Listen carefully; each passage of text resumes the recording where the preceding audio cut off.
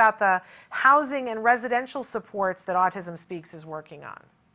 Sure, and you're absolutely right. That was an important news item that went out there and really got people talking about this topic. And before we talk about housing, I just want to mention really briefly transition, because we do consider that part of our adult services, what we work on here at Autism Speaks.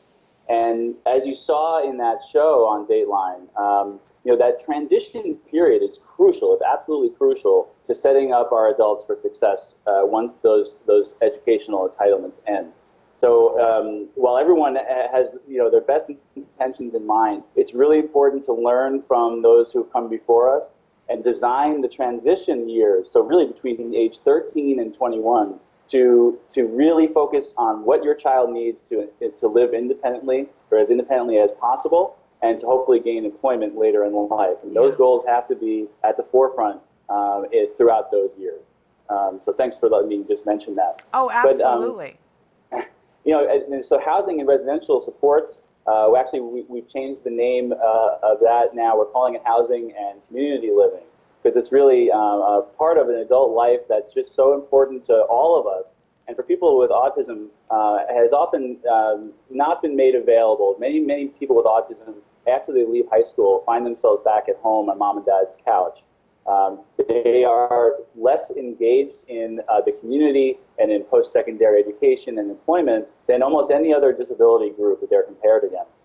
And so this housing issue is really a crucial one. Many people with autism find themselves growing very lonely and isolated when there is no place for them to go if they're part of a community. So we've hired a new person recently in the last several months named Angela Lello, who's based in DC. She's our director of the Housing and Community Living Initiative. And really what Angela's working on is making sure that more and more of these community-based services, housing and residential supports designed for people with autism are made available to those adults who want them.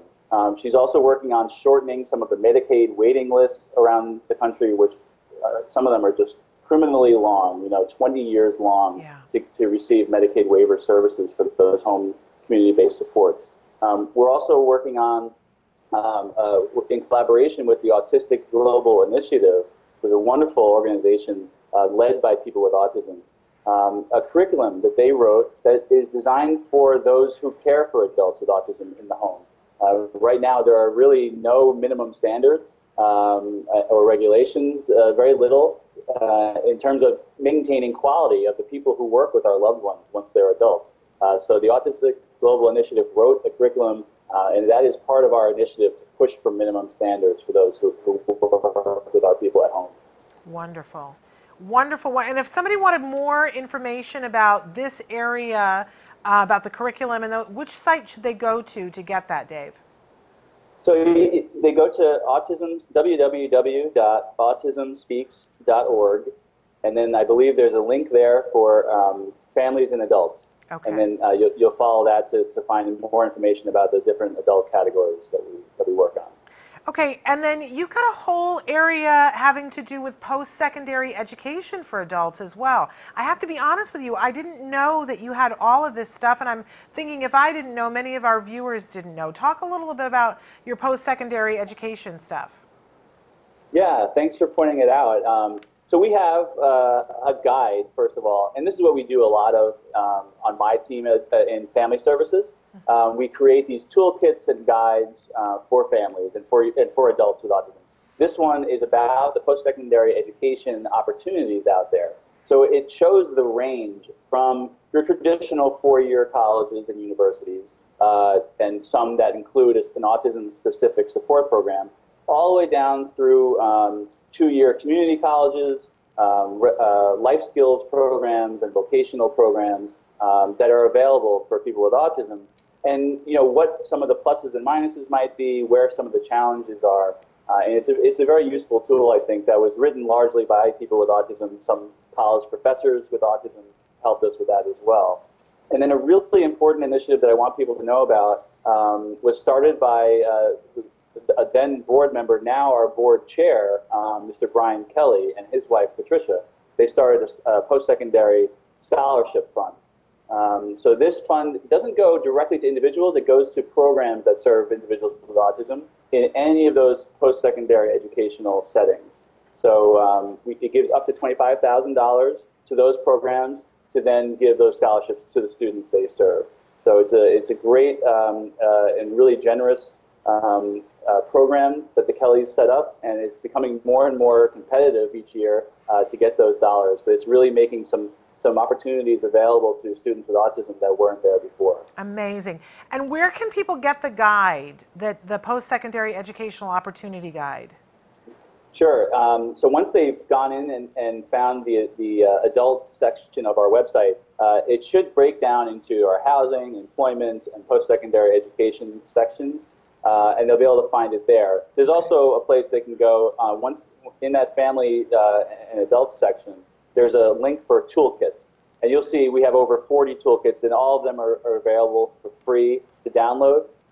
Some of them are also available for print. If you ask us, we may be able to send it to you in a print version, but they're all there for free, and you can find it on our website. Okay, because I have to definitely get that. We have at least 5 people a week, Dave, who will write in and say, how do I find out what the different college programs are, who has what, and what a wonderful thing that you guys already have it. I'm going to send everyone to you guys when they ask for that information. And then lastly, I want to talk a little bit about grants. You guys Yes. have been giving grants, and you've got a bunch of grants. What kinds of grants, if people are looking to apply for grants right now, what are you looking for in the family and the adult services area? Sure. So, really, in the past, a lot of these grants went to programs that were coming up with new and innovative ideas for how to support people with autism. And the ones that are really innovative are very exciting often get these grants. And I should say that these decisions to award the grants are not made by us as staff at Autism Speaks, but they're made by committees that are comprised of people with autism, parents of people with autism, and then experts in each field. So it's important to note that. But recently, there's been a bit more of a change in focus. And now we're looking a lot more at replicating programs that we know work. So the models that have proved themselves over the years, I think a lot of people can submit grant proposals for replicating that at their own site. Something that's shown to be effective, that we know, and we have research to prove that it helps people with autism. Well, we'd love to see that in more and more places. So that's often what the grant committees look for. But again, I want to say that I'm not part of those committees, and it's a full decision process that they go through together. Well, and I can speak to, I've never sat on a committee for the adult services because obviously my child still preteen, I wouldn't be qualified for that. But I have sat on other committees to decide where grant funds go to for Autism Speaks, and I have such great respect because it really is a rigorous process, and it's amazing the people that they pull in, the people that I've gotten to meet who are also weighing in for the grant process.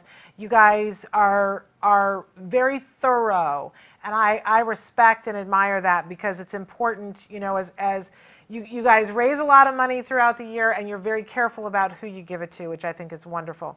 Thanks, Jen. I appreciate you saying that. I just think that this is wonderful. This entire program that you're overseeing, the adult services, it's wonderful. It's exciting. I hope that you'll come back again and check in with us when you've got more things to tell our families. Did we leave anything out, Dave? You know what? I left one thing out. The newest toolkit is actually for people who've been diagnosed with autism as adults. Oh, I love that. Yeah, I mean, we often meet parents who, after their children were diagnosed, then started to explore the possibility that they may be on the spectrum themselves. Yes. So this toolkit is designed for those people who have questions about, is it worth getting a diagnosis? What will that mean for me? Those kinds of questions. So I just want to mention that is our newest toolkit, and it can be found on the toolkit page. That is a wonderful toolkit.